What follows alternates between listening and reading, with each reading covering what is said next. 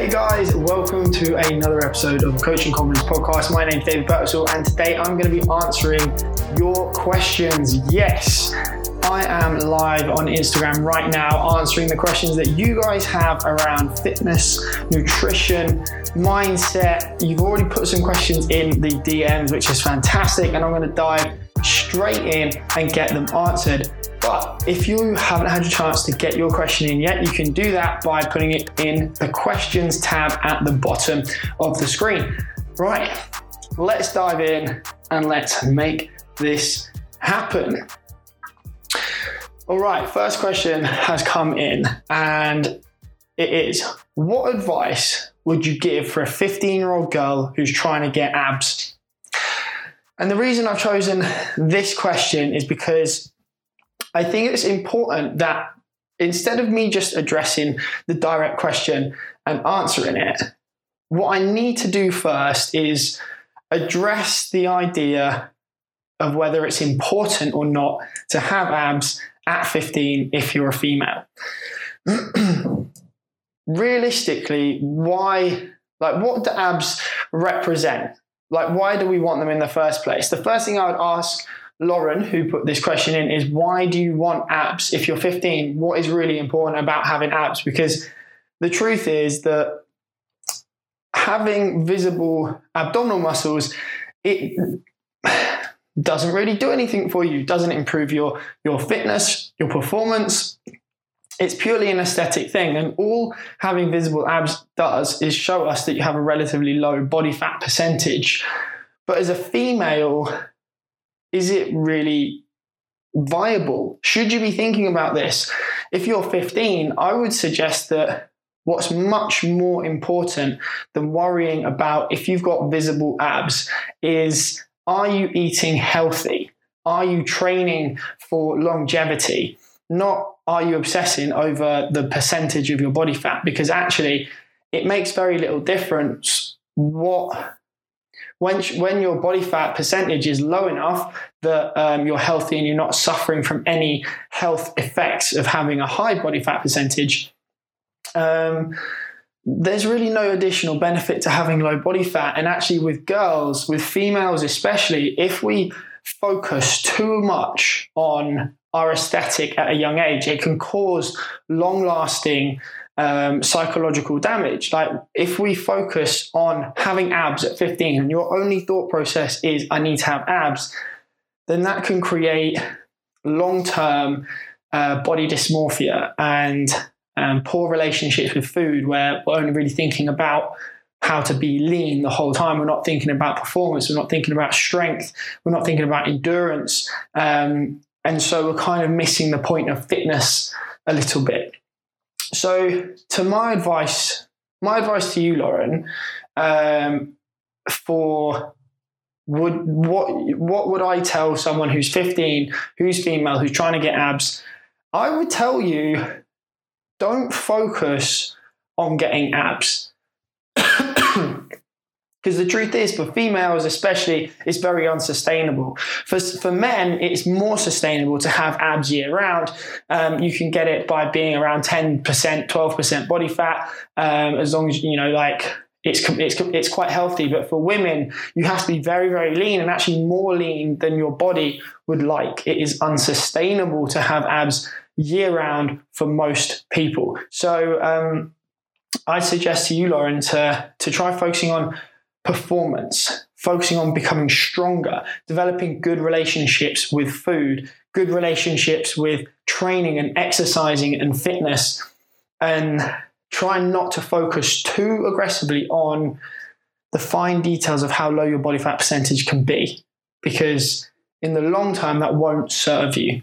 All right, so that's going to be my answer for that one. I'm not actually going to give you tips on how to get lean if you are 15 and a female. All right, moving directly on to the next question. Does apple cider vinegar help with belly fat loss? If not, what does it do and what are the pros and cons? And this is come from Harris.rz. Now, Harris, apple cider vinegar, it's not really going to make much difference. All right, like to lose belly fat, to lose any fat at all, we need to be in a calorie deficit. We need to be consuming less calories on a daily basis than we are burning. So we need to be in a calorie deficit. If you're not in a calorie deficit and you drink apple cider vinegar every morning, you're not going to lose body fat. That's the truth. Like, it's not some magic drink. These tips and tricks and little suggestions of like types of foods to eat, they're all just small, tiny little considerations. The biggest overriding factor is calories in versus calories out when it comes to fat loss. Yes, there are things that help, like eating lean protein sources, like eating fibrous vegetables, like drinking lots of water and sleeping. But cider vinegar, not really. Doesn't really do much. Pretty much a waste of time. You're better off putting your energy into things I just mentioned. Lean proteins, fibrous veggies, eating into a calorie deficit, sleeping 7 to 9 hours a day, and drinking adequate water, not boozing all the time and trying to minimize the junk food and sugar in your diet. Those things are way more beneficial to your long-term success of being in great shape than apple cider vinegar. But let's get rid of that one. Let's get rid of that question and go straight onto another one. Okay, we had a comment come in from Rocky Tilo. Said, I know you can't pinpoint fat loss, but what can I do to maybe improve the area of my back where I want to tighten up? Well, Rocky, thanks for fighting Drogo for me, you legend. When it comes to your back, I'm going to assume that the area you're talking about is just above your hips, because that's where most women and most blokes want to lose fat, because that's where we all store it. It's natural. It's normal. It is part of being human. And how can you tighten that up, as you put? Well, you lose body fat. That's literally it. Like, the muscles on your back are more towards the mid and upper back. Around the lower back on the sides, there isn't really that much muscle tissue there, except if you've got it's known as the quadratus lumborum, which are sheets of muscle kind of going from the hips up and around to the side part of your core. And they can get stronger, but they're not very big. So you're never going to have a lot of muscle tissue there. So all of the additional body that you have in that area is usually body fat. So in order to tighten that up, it would be a case of losing body fat all around. And as you put in the comment yourself, you can't pinpoint where you lose body fat from. It is a global thing that happens. When I say global, I mean not around the world, but global with you as an individual. And so being in a calorie deficit is the thing that you need to focus on. Eating lean proteins, all the stuff I said a minute ago, plus, doing your regular cardio, lifting weights. These are things that are going to stimulate your body to lose body fat. Cool. Right. Shane has commented, am I familiar with the 8-16 diet? Yes. Intermittent fasting, 16-8. I've seen a couple of questions about this in the past. I think if you guys have asked questions about intermittent fasting on previous lives that I've done, and what are my thoughts on it? Well, the 8-16 diet or the 16-8 diet is intermittent fasting. It is the idea that you eat within an 8-hour time window during the day and then you fast for 16 hours. And as a concept, I have no problem with it. If that works for you in your lifestyle, then that's brilliant. And if you eat less calories than your body burns, you'll lose weight and lose body fat. If you eat more calories than your body burns, you will put on weight. So the concept of intermittent fasting, it's not a magic solution. Again, it doesn't defy the fundamental principle of fat loss and weight gain, which is energy balance. Whether you eat within a 4-hour time window, a 2-hour time window, or a 12-hour time window, if you eat more calories than your body burns over an extended period of time, you'll gain weight. And if you eat less, you'll lose weight.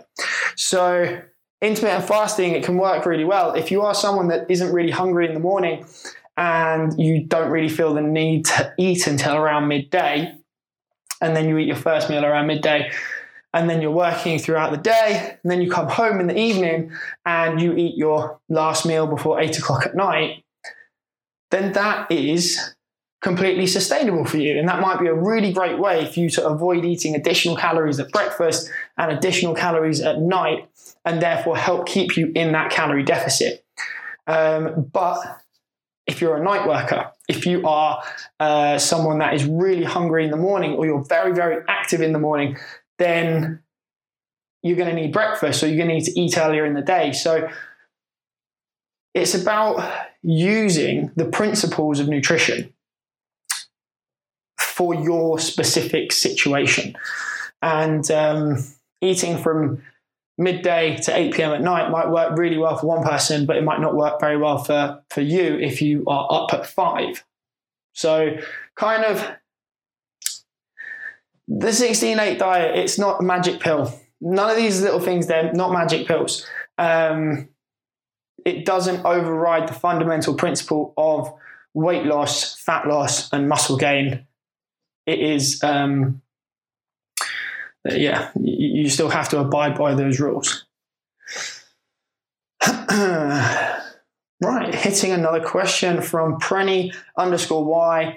What's the best thing to eat after a morning workout? Are pastries a no?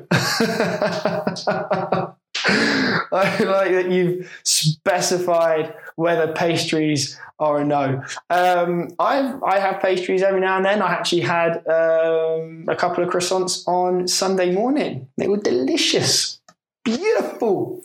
But what we're going to look at here is whether they're great after a workout.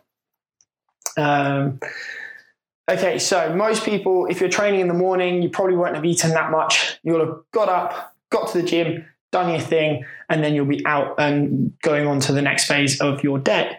So what's the best thing that you should be eating if you're doing that? Well, most of us, after we work out in the morning, will be going to work. Yeah, even if we're working from home at the moment, most of us will be working at some job. So the best thing we need to be eating after that workout is going to be a combination of protein and carbohydrates, okay? Because you need the protein after the workout to repair the muscles and repair the damage that you've done to the muscles in that workout, and provide the fuel to optimize muscle protein synthesis. And muscle protein synthesis is effectively building muscle, right? So you need to have the proteins in there. You can get that from eggs, you can get that from meat, you can get that from a protein shake, you can get that from vegetarian sources like peas and lentils, and chickpeas and lentils, tofu, things like that. If you want to, that's absolutely not a problem.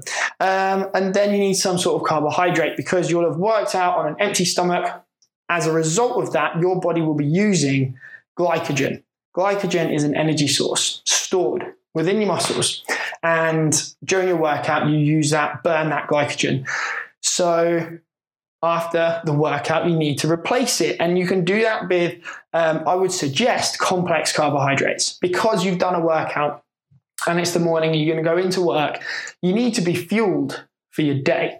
You need to be giving your body the right types of fuel so that you can concentrate, so that you're not thinking about food too much, so that your energy levels are consistent and high, so that you don't get a drop in energy 2 hours later, so that you are going to be able to concentrate fully on the things you need to do and move your life forward. So in order to do that, I would suggest complex carbohydrate sources, things like brown bread, sweet potatoes, regular potatoes, rice, fibrous carbohydrates like veggies, leafy veggies, all of these things. Oats are another great thing. You don't have to play by the rules. This is what I want you guys to understand, is you don't have to play by the rules. You don't have to have cereal for breakfast. You don't have to have toast for breakfast. You just have to have some sort of complex carbohydrate source, some sort of lean protein source, and you can put those things together however you like to do. So when it comes to, right back to the question that Prenny asked, are pastries a no? I mean, no, they're not actually. Like, it's not the best source of food you can have for breakfast, because if we take a croissant as an example, it's kind of 50% butter and 50% flour. So it's giving you a lot of calories from the butter, a lot of fat from the butter, and not really any protein at all. And the carbohydrates in it are not the most complex. They're kind of processed, therefore they're slightly more simple. Not quite as simple as something like sugar and jam or things like that, but it's still a processed grain that's been milled. And as a result, you've got this beautiful, delicious, fluffy, flaky croissant, but it's not really going to do you very good things for your for the rest of your day. So I think that what I'm trying to say to you, Preeny, is you don't have to say no. You can have a croissant if you wanted to, if you made it as part of your breakfast with some lean proteins and maybe some other complex carbohydrates, but it's just not the best thing. You're not going to feel that full if for breakfast you have a pain au chocolat or a pain au raisin or some other pastry like a cake. It's just not going to fill you up. And very soon, probably within an hour or two, you're going to start to be hungry again, because it's not provided enough volume and enough complex sources of carbohydrates and proteins and calories to make you feel sustained. So it's just not really worth it, in my personal opinion. I wouldn't really waste the calories if I was in your position. Good question though. Cool little interesting question. Right. Oh, actually, I'm just going to touch this from the same person. So Prenny has also asked, what's the best time to go to bed and wake up if my goal is to consistently wake up early? Well, each person is kind of different, right? When it comes to sleep, there's different chronographs. I can't remember the exact term, but basically there's different people and they choose to sleep at different times of the day naturally, right? Our circadian rhythms are different. We don't all like to go to sleep at the same time and wake up at the same time. You might have that one friend that loves getting up at 5 a.m, that they get up and they bounce out of bed and they bowl around the house and they go and bash out a workout and they feel fantastic. And you're like, oh, I don't have any energy until mid-morning. That's cool. Some people are morning people. Some people are night people. And I think that one of the benefits of actually being in lockdown and having that time where a lot of people didn't necessarily have to get up and go to work at a set time has allowed us to maybe get into more of a natural rhythm with our sleeping. So what I would suggest to you, Prenny, is the best time to go to bed is the amount of time you need to sleep before you wake up, right? So if you want to wake up early, you need to go to bed 7 to 9 hours before the time that you want to wake up. But it's a kind of experiment with yourself. What is it that you are going to need to do in order to get up early? For me, I used to have to wake up at 5 o'clock in the morning to get to work. I am not the kind of person that likes to wake up at 5 o'clock in the morning. I'm the kind of person that likes to wake up at 8 or 8:30 in the morning and get kind of 8 to 9 hours sleep. So for me, I'm going to bed at 11, 11:30, 12 o'clock at night. That's naturally where my circadian rhythm is. I'm a little bit of a later sleeper. Whereas some people will naturally go to sleep at 9 or 10 o'clock at night and wake up at 5 or 6 or 7 a.m. So it's important to kind of figure out where you lie on that scale and then work back from there. But if you have to get up at a certain time, you're just going to have to shift that time that you go to sleep. If you have to get up at 6 a.m., then you shouldn't be sacrificing the time that you have in bed you need to give yourself ample opportunity to get the right amount of sleep. So if you need to get up at 6 a.m., work back from that. Okay, 9 p.m., try and get yourself ready, getting into bed, getting your pajamas on, brush your teeth, do everything you need to do so you have a window of 8 to 9 hours where you're actually in bed. And then you'll get used to kind of going to bed at that time, waking up at that time, and you'll set your own rhythm. It's definitely worth doing that, but kind of trial it out your own way. Now, you might have, I've coughed a couple of times on this already, and the reason is not COVID, for everyone that's commenting, is that my sister just cooked some chili in the kitchen. And I don't know if you guys have ever had this when you're cooking chili and like the little particles, after you've cut it and you're frying it off, those particles of chili kind of get into the air. When they hit my throat, it kind of makes me cough. So that's the legit reason. That's why I've got all the coughing going on at the moment. All right, let's go into another question that you guys have put into the question section. So this is from Katrina Mariano. Katrina Mariano. How do you pump up your metabolism after losing some weight? Cool, great question, right? So, let's say you are 250 pounds and you lose 50 pounds, right? You lose 50 pounds of fat. Now, we've got a couple of things to think about in this situation. One, you have lost 50 pounds, right? You've burnt 50 pounds. Therefore, your body doesn't need as many calories per day to sustain your body weight at 200 pounds as it did at 250 pounds. So your metabolism, aka your calorie requirement, your total daily energy expenditure, will be less. You're moving around with less weight. You have less of you, therefore you need less calories. Okay, so if you've lost a bunch of weight, you won't ever really be able to eat the same amount of food as you did before because there's less of you, right? So firstly, let's kind of address that, and we just need to accept it because it's just thermodynamics. And so that's the first thing. The second thing is that what not a lot of people, but some people do, is that they will diet very aggressively. You know, it's not uncommon that I see people in America and the UK who are relatively successful, hardworking business people, and they've got into the habit of eating very few calories, exercising loads, and doing it for a long time. So you have kind of Monday to Friday, won't eat very many calories at all, kind of feel quite tired, quite lethargic, work really, really hard. And then at the weekend, eat more food than they do on average during the week. And you kind of have this Monday to Friday low calorie approach. And then Saturday probably will be like quite a high intake of calories. And then Sunday it'll drop down because they often feel guilty for what they did on Saturday.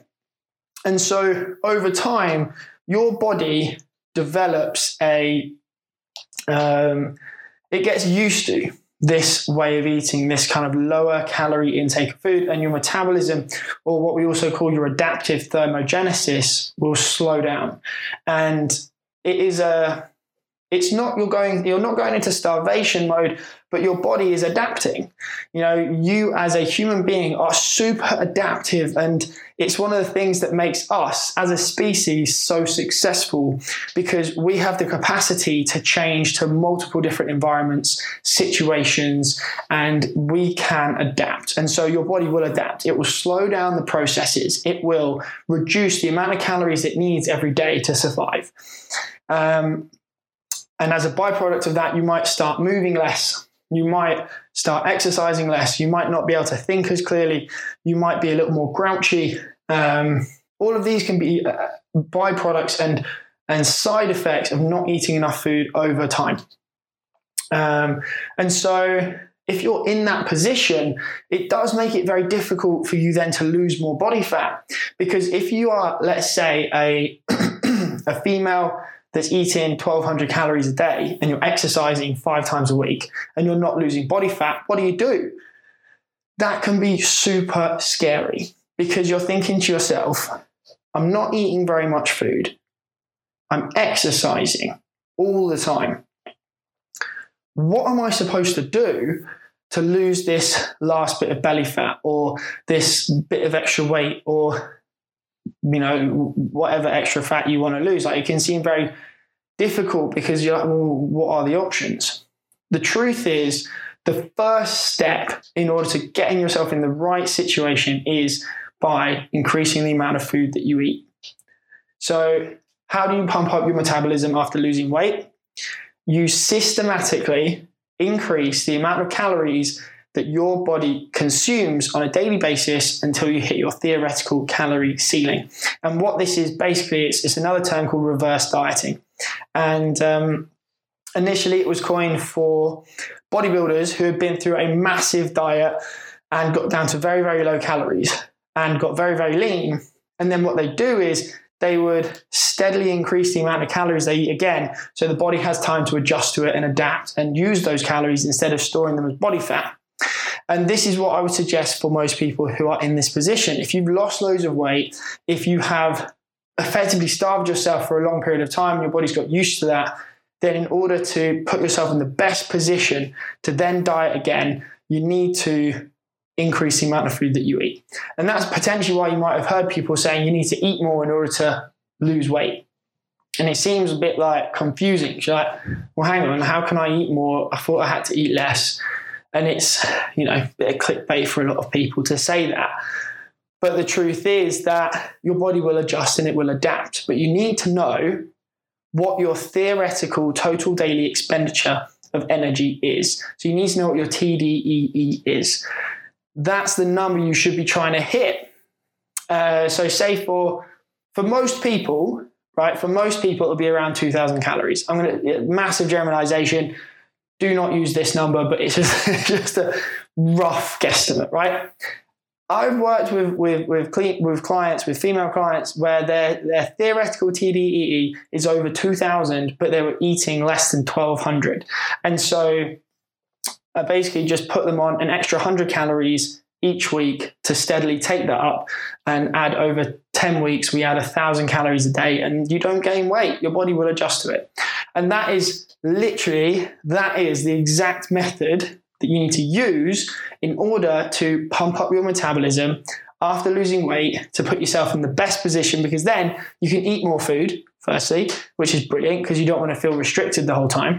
Because that's one of the main reasons people regain weight after they've lost it, is they feel like they have to eat the same way that they did when they were dieting in order to keep it. And you don't. Because when you're dieting, you're trying to lose body fat. You're trying to get smaller. So you need to be eating a little amount of food.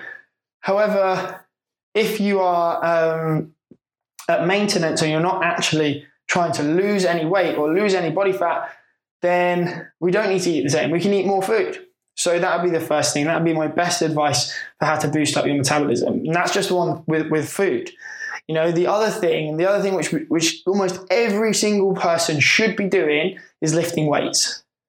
Female, male, teenager, 20, 30, 40, 50, 60, 70, however old you are, and if you're male and female, if you're a human being, if you're a human, you should be lifting weights.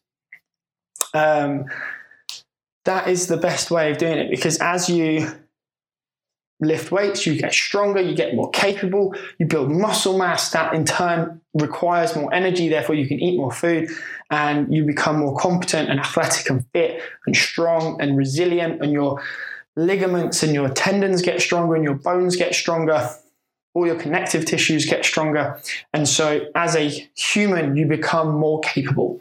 So that's how you can, if you are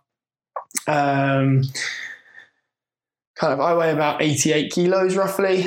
If I was 88 kilos and 30% body fat compared to being 88 kilos and about 10% body fat, I wouldn't be able to eat as much food if I had a higher body fat percentage, because muscle requires more energy to sustain itself than fat does. So actually, the more muscle you have, the more you can eat, and also the more fit you'll be and strong you'll be, and all the other benefits that I talked about. There you go. So yeah, that's that one. And we're going to move on to another question. So let's go to a question that you guys have put up in the comments section. All right, here we go. So actually from the same person, so Katrina Mariano has asked, is it better to work out fasted or fed? And without the context of what is better, because it could be that you're trying to lose weight, it could be that you're trying to gain weight, it could be that you're not trying to do anything to your body composition at all and you just want to have the best performance possible. These are 3 different situations for which I'm going to give you a different answer. So if you're trying to lose body fat, is it better to be fed or fasted when you're working out? Well, it's hard to say exactly. When do you perform the best? Actually, that's the best answer for all 3 of those situations. When do you perform the best? Do you perform the best when you've been eating something before? Do you perform the best when you are getting up and working out in the morning and you can't eat because you feel sick afterwards? Or, do you need to eat something because otherwise you don't have the energy in order to perform in your workout? Really, it comes down to what's the best situation for you. And so for me, if I'm training in the morning, I'll have a cup of coffee and then I'll go into my workout. But if I'm training in the evening or in the afternoon, then I obviously need to eat something beforehand, because I'm not going to wake up at like 8 a.m. and then not eat anything until 2 or 3 o'clock in the afternoon. I need to eat something. But if I'm going to be training in the evening, it's the same for you guys. If you're going to be training in the afternoon or the evening, then I suggest eating 2 hours or longer before that workout, because what we don't want to have is a lot of food in your stomach during your workout, because what that's going to do is, if your body is actively trying to digest the food that's in your system, then it's going to take blood and put it towards your stomach, because we only have a certain amount of blood in our system, and when you're working out, your body will shift the blood from one place to another wherever it needs it. So, that's what you guys have heard of, the pump, right? When you go to the gym and you lift loads of weights, you feel pumped, and that's because blood is rushing to the muscles. And we've got there's a methodology called vascular shunt, where you will do loads of leg exercises to get blood going to your legs, and then do a lot of upper body exercises very quickly afterwards to get the blood rushing up to your upper body and moving from one place to the next.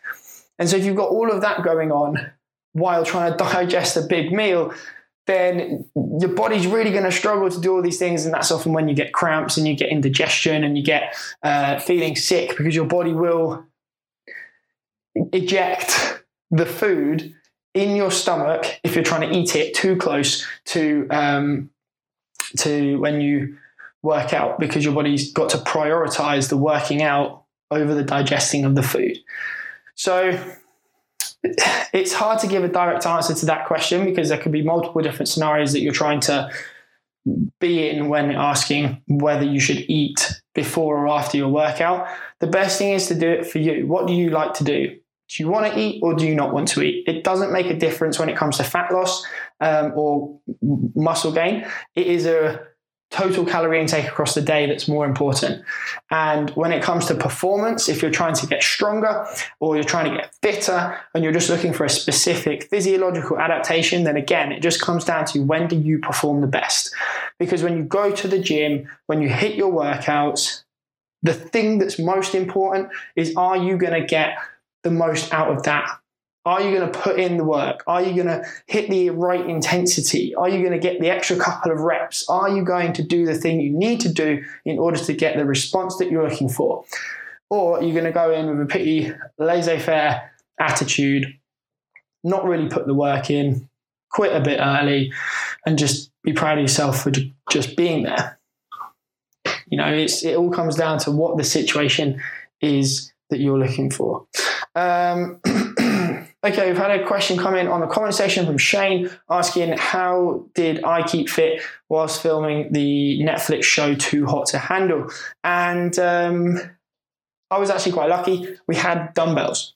So I personally was doing a lot of dumbbell exercises, a lot of Metcons during filming Too Hot to Handle. So it'd be like hypertrophy, we had a bench and some dumbbells, very basic equipment. And I would do a combination of bodybuilder hypertrophy training and also CrossFit style metabolic conditioning circuits. And that's how I personally stayed in shape and stayed fit. But also I didn't eat breakfast. Yes. So earlier in this podcast, this live, I said that intermittent fasting does work if you eat within a calorie restricted diet. And if the habit is that you don't need to eat breakfast, then don't eat breakfast. And that's exactly what I did while filming the show, because I didn't need to eat that early in the day. I found that if I was eating that early in the day, by the time we came to lunch, I wasn't really hungry and I was eating far too much food across the day total. So I stopped eating breakfast. I just had a black coffee. I'd work out in the morning, get my workout done, and then we'd be having lunch kind of 3 or 4 hours after waking up. So that's how I did it, and it worked a treat. Right, let's go on to another question. Tori_T46 has said, does time matter when you're working out, like morning opposed to afternoon or evening? Now, with this, Tori, it is the exact same answer to what I was saying about fed or unfed. What is the best thing for you? When do you feel the most awake? When do you get the most out of your workouts? There is no difference physiologically from working out in the morning or the afternoon or the evening or night. It doesn't matter. It is the time that you best get what it is that you're looking for to get out of that workout. Are you awake in the morning, therefore you can crush your early morning workout and get it done? Or are you like me and you're still snoozy for the first 2 or 3 hours that you're awake? I've tried doing the working out thing in the morning. I don't really like it. The only thing that I can do when I work out in the morning is steady state cardio, stuff where I don't have to put that much effort in. It's not super intense, but the idea of lifting weights in the morning for me is unproductive. I don't work hard enough. My brain hasn't switched on fully in order to put the intensity in that I need to get the response that I'm looking for. So this is kind of a question back to you guys. When do you feel like you're most alert and productive and efficient when you train? Are you the kind of morning person that crushes that morning workout, or are you the person that actually wants to train in the afternoon? That's the time that you should train at, but also the time that works with your lifestyle. At the moment, maybe it's a little bit more flexible, but when you go back to work and you've got to be commuting to places and you've got other timetable responsibilities and logistical issues, then you need to take those into account as well. Because the best training program is pointless if you don't do it. So you might be perfect working out in the afternoon, but the only time you can get to the gym is the morning. Therefore, you should go in the morning. Because there's no point in going, I need to work out in the afternoon, but then every afternoon you're picking up your kids from school, or you're making dinner, or you're finishing work, or you're doing something else, and so therefore you never go. It's more of a lifestyle consideration than optimal for working out. But it's cool. I like the questions you guys come up with. You've got some real nice, varied questions. This is one that's I've not seen recently, but is a bit of a myth. So I am Maya Manana, I think is how I pronounce your title on Instagram. So what are my thoughts on being big boned? True or a myth? Well, some people do have bigger bones than others. But the truth is that the variation in weight of the skeletons of grown adults is tiny. You would be amazed at how little the variation is. my skeleton would roughly weigh about 6 kilos. Like, it's not very much at all. That your skeleton, like your bones, are not heavy; they're actually really light. And so, if you're of normal height and proportions, your skeleton is not going to make up very much of your total body mass, your total body weight. It is much more likely that it is the muscle and the fat tissue that is the main variables. Like, yes, some people do have bigger skeletons. Some people are the same height, but their hips might be wider, or their shoulders might be wider, or their hands might be bigger. Like, that is true. But still, those people, if you're the same height, you're going to have roughly the same weight in your skeleton. So you can have big bones, but as far as weight, it makes very little difference. So if someone says to you, "Oh yeah, no, I'm just like, I know the scales say X, but it's because I'm big boned," you can tell them with fair certainty that that's bullshit. And your bones are not the reason that the scales are saying that. It's probably something else. Mainly, you're probably a bit overweight. Right, let's go for another little question that you guys have fired into the comments, not into the comments, into the questions section.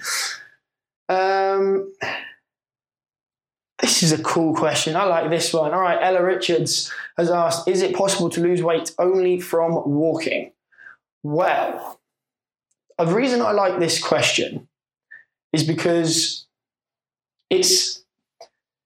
we often think of working out as the key variable when it comes to weight loss, when it comes to fat loss.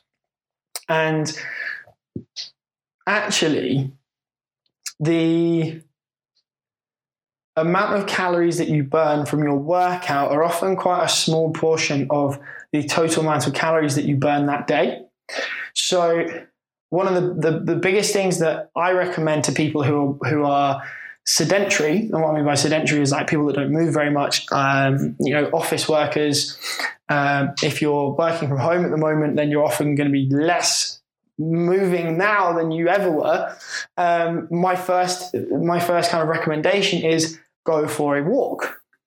Get out of the house, get walking, start burning calories, like getting your steps in. It is a legitimate thing, because if you shift your daily step count from 5,000 to 15 or 20,000, you're going to burn significantly more calories and you're going to be significantly more active than you were. And as a result of that, you're much more likely to lose body fat and to be able to keep it off as well. Because when it comes to keeping body fat off and being lean and athletic for a long period of time, it comes down to your average activity levels over an extended period of time. It comes down to how active are you as an individual consistently. And if you're walking a lot, then you're going to have a high calorie expenditure. Therefore, you're going to be able to be leaner. We are, as humans, we are active, we are dynamic, we are moving creatures. We're not sedentary creatures. It's just the lifestyle that a lot of us live now, where we drive and we sit everywhere, and we go and sit on the couch and sit in the chair and sit in the car and sit on a bike, and we're sat down constantly, sit in front of the computer. Whereas actually our bodies really do respond well to general movement and general activity. So it is completely possible to lose weight only from walking, as long as you are in a calorie deficit. So let's say you are eating 2,000 calories a day and you're walking for 5,000 steps a day and you're not losing or gaining any weight, you're at maintenance. If you took that step count from 5,000 to 20,000, you didn't eat any more calories, you would be walking an extra 15,000 steps a day. That's 105,000 steps a week extra. That's 420,000 steps a month if it's a 4-week month. And so that's a lot of energy over that month that you've burnt just by walking. So I would guarantee that you would lose body fat as a direct result of simply walking more, as long as you didn't eat the calories that you burnt by walking. Yeah. So Ella, great question. I think like everyone, we can be walking more, we can be more generally active. You can see like right now, I choose to do these lives stood up. This is a great way for me to burn calories, to be more active instead of sitting down. I get to be more dynamic with you guys. And also this gets my step count up, gets my general activity up. If you're someone that works at home, you can get a standing office desk. You know, you can put a raised platform on your desk so you can work standing up, and this will help burn more calories. This will help keep you leaner and healthier. You know, like walking is so much better for us than not walking. If you don't exercise, if you don't do anything healthy at all, simply walking will reduce your risk of heart cancer, obesity, diabetes, loads of different preventable diseases, if simply just by walking more often. Right, moving on. Sean_Keith has asked, what are your thoughts on tracking macros, or do you just know how your body works and how to feed it properly? All right, mate. Well, this is kind of a two-part question, right? So the first part is, what are my thoughts on tracking macros? Personally, I think it's really beneficial for most people to spend some time of their life tracking their calories and their macros. And the reason that I think that's important is because by simply tracking, even not by like trying to diet, but simply just by tracking, you become more aware. You start to see what is in food. You start to see numerically the difference between a croissant and a sweet potato. Like you see the difference in energy density of foods and how you feel after eating a certain amount of food or different types of foods, how you feel after you've eaten loads of carbohydrates versus loads of fat, how you feel after eating loads of lean proteins and complex carbohydrates as opposed to eating simple carbohydrates like sugar and saturated fat, i.e. a cake or a cookie or something. Like by tracking, you become aware. You take your head firmly out of the sand, you shine light on the situation, and you educate yourself. So for me, I genuinely think that tracking macros, tracking calories, it gives you an insight and it gives you an understanding of what is in food. And that is something which most people don't have that basic understanding. So I think it's really important.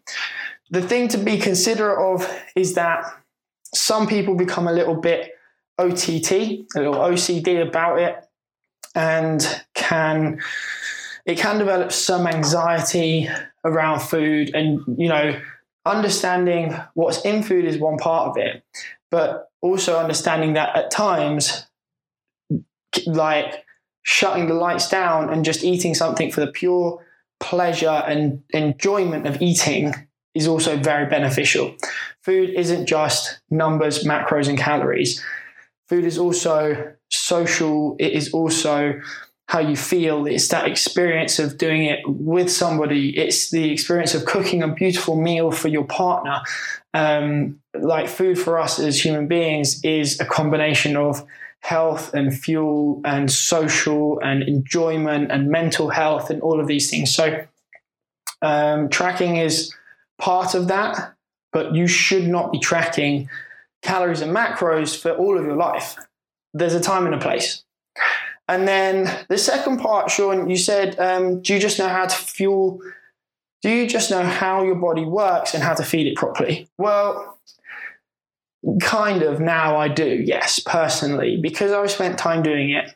You know, I'm 30. I first was tracking my calories when I was about 23. It was the first time I tracked my calories for the first time. And I spent like a few years on and off tracking.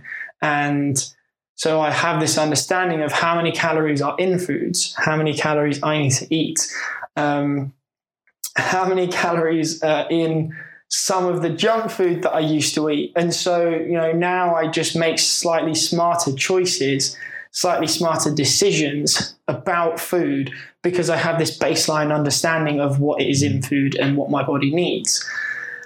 But also, I put certain things in place. So, for the past 2 years, I've been using a meal delivery service here in London called Fresh Fitness Food, which, you guys can definitely use as well. And if you use code DBERT10, then you'll get 10% off your order. I've been using them for like 2 years, and they're fantastic. Way before I did the show, it's a service which allows me to eat healthy, delicious, macro and calorie counted meals. And that saves me from having to track everything and prepare everything, because they make the foods at the amount of calories that I need. So I get 2,100 calories a day from them. So I know if I eat those meals, I get that much food. And then I know roughly that my body needs between 2,500 and 3,000 calories a day, depending on if I work out. So I'll have one extra meal. So I don't track, right? I don't go into my fitness plan and track at the moment, because I know roughly this is where it's at. And I know as long as I don't overindulge for an extended period of time on cookies and cakes and biscuits, and I'm not boozing all the time, then my body will be in pretty much homeostasis. Like right now, I am lean-ish. I've been way leaner in my life. Like if I tense, I've got a bit of a six pack. You can see my core muscles, but I've been leaner. Do I want to be leaner at the moment? No, not really. I'm comfortable with how I look, and it serves me no purpose to be leaner. Therefore, I don't track. Therefore, I don't be meticulous with all of the calories in and calories out, because I'm not trying to affect any change on my body. I'm at maintenance. If I go put on a pound or two, I don't really give a fuck. If I drop a pound or two, I don't really care.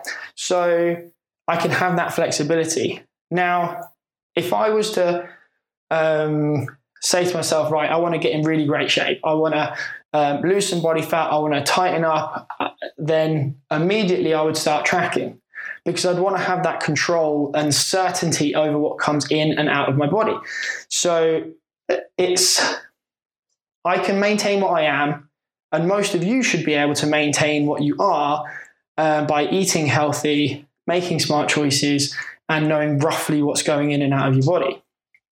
But if you want to make change, if you want to get lean and you want to do it in the most effective, efficient way possible and fast, then tracking your calories is a no-brainer. It puts you firmly in control, in the driver's seat, making the right decisions day after day with certainty and clarity, so that if something doesn't go right, you know why, what to change, how to change it in order to get the result you want. So when I'm working with clients and on Endeavour, we require that.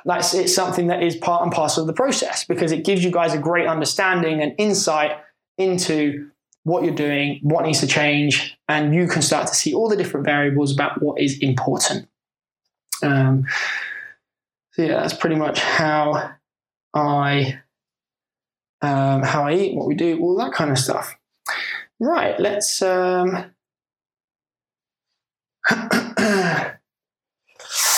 have a little look. Let's go one more question, all right? Because we've been on for quite a while now, so let's see what we've got in the questions that you guys have already put in the stories. Here we go.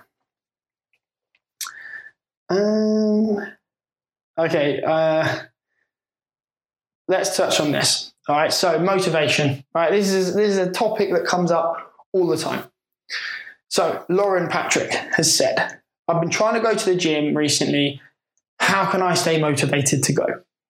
And we haven't really talked about motivation today. We're talking mainly about food, but I've touched on this one because motivation is a question that comes up every week. It's something which is everyone thinks about, everyone wants to know how to be motivated.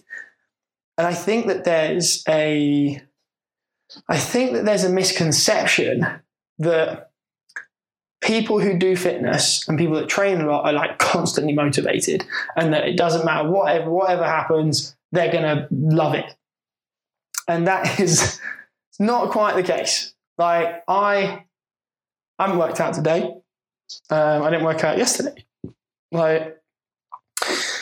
Motivation comes and go. And one day it might be really, really high, and another day it might not be. There's a couple of things to make your consistency better, even if your motivation drops, because your motivation is going to drop, right? And that's normal and that's fine. That's understandable. But number one, if you know why, right? What I mean by that is, what is the real reason that you're exercising? Why do you exercise? Like really deep down, why do you exercise? Why do you work out? Why are you eating clean? Why are you on a diet? Why is it important to you? What is your belief about your why? Okay, so that's the first thing. Understanding why. Not just, I want to lose weight, I want to be healthy. Like, why? Why do you want to lose weight? Why do you want to be healthy? Asking yourself that. That is the first foremost thing that you should do. The next thing is actually what someone's just commented. So Deb has said, set short-term goals and scheduling. Yes, so this is where we start to talk about creating a system. So how can you create a system around fitness to hit your goals even when time isn't on your side or even when your motivation's low? And it could be something as simple as putting your workouts into your diary. Let's say you're going to do 3 workouts a week, putting those workouts into your diary and scheduling the time that you're going to train, scheduling the time that you're going to go to the shops to buy your food, scheduling the time where you're going to prepare that food and maybe make a couple of meals ahead of time so that you have some stuff in the fridge. Scheduling, blocking out your time, being proactive, they're the best things that you can do, because that way you're going to not have to make decisions. Yeah. That makes it a lot easier, because if your motivation's low and you have to make a decision, chances are you're not going to do it. Whereas if your motivation's low and you don't have to make a decision, that decision's already been made, aka, should I work out today? And you look at your diary and it just says workout 7 a.m. It's not a question, because you've already decided you're going to do it. It's in your diary. It's just a case of going and doing the thing that you've already decided to do. So that really, really helps. And the other thing is follow a plan, follow a program, a training program. Like, your motivation will drop, like I mentioned, but if you know exactly what you need to do when you go to the gym, if it's in your diary, if you know why you're working out, why you're training, why you're exercising, those 3 things combined are going to mean that even with low motivation, you're still going to be successful and you're still going to push through, get the results that you're looking for, and those results are going to drive motivation moving forwards.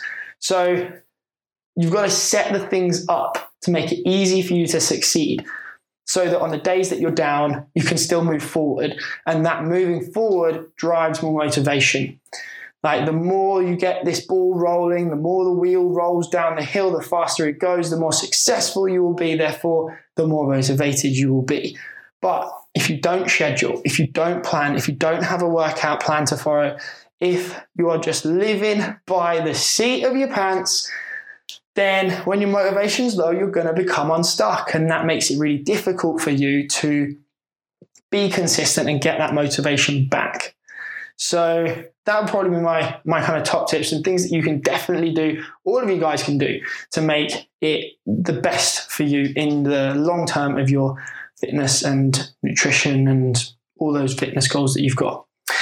Right, team, I'm going to head off now, but thank you very much for watching and listening. Thanks for your questions. Hopefully we've answered some great ones here for you guys today. And as always, you can check me out at david.bertelshaw on Instagram or at Endeavour Life. We are going to be doing more of these Q&As every Monday here on the Endeavour Life page. And also we are going to be releasing brand new Endeavour 2.0 coming very soon. Endeavour is getting personal. Guys, get excited. This is game changing. I'm just going to drop that there, let you think about it, let you listen to it. But there's going to be some exciting stuff coming. So enjoy, and I'll see you all very soon. Bye.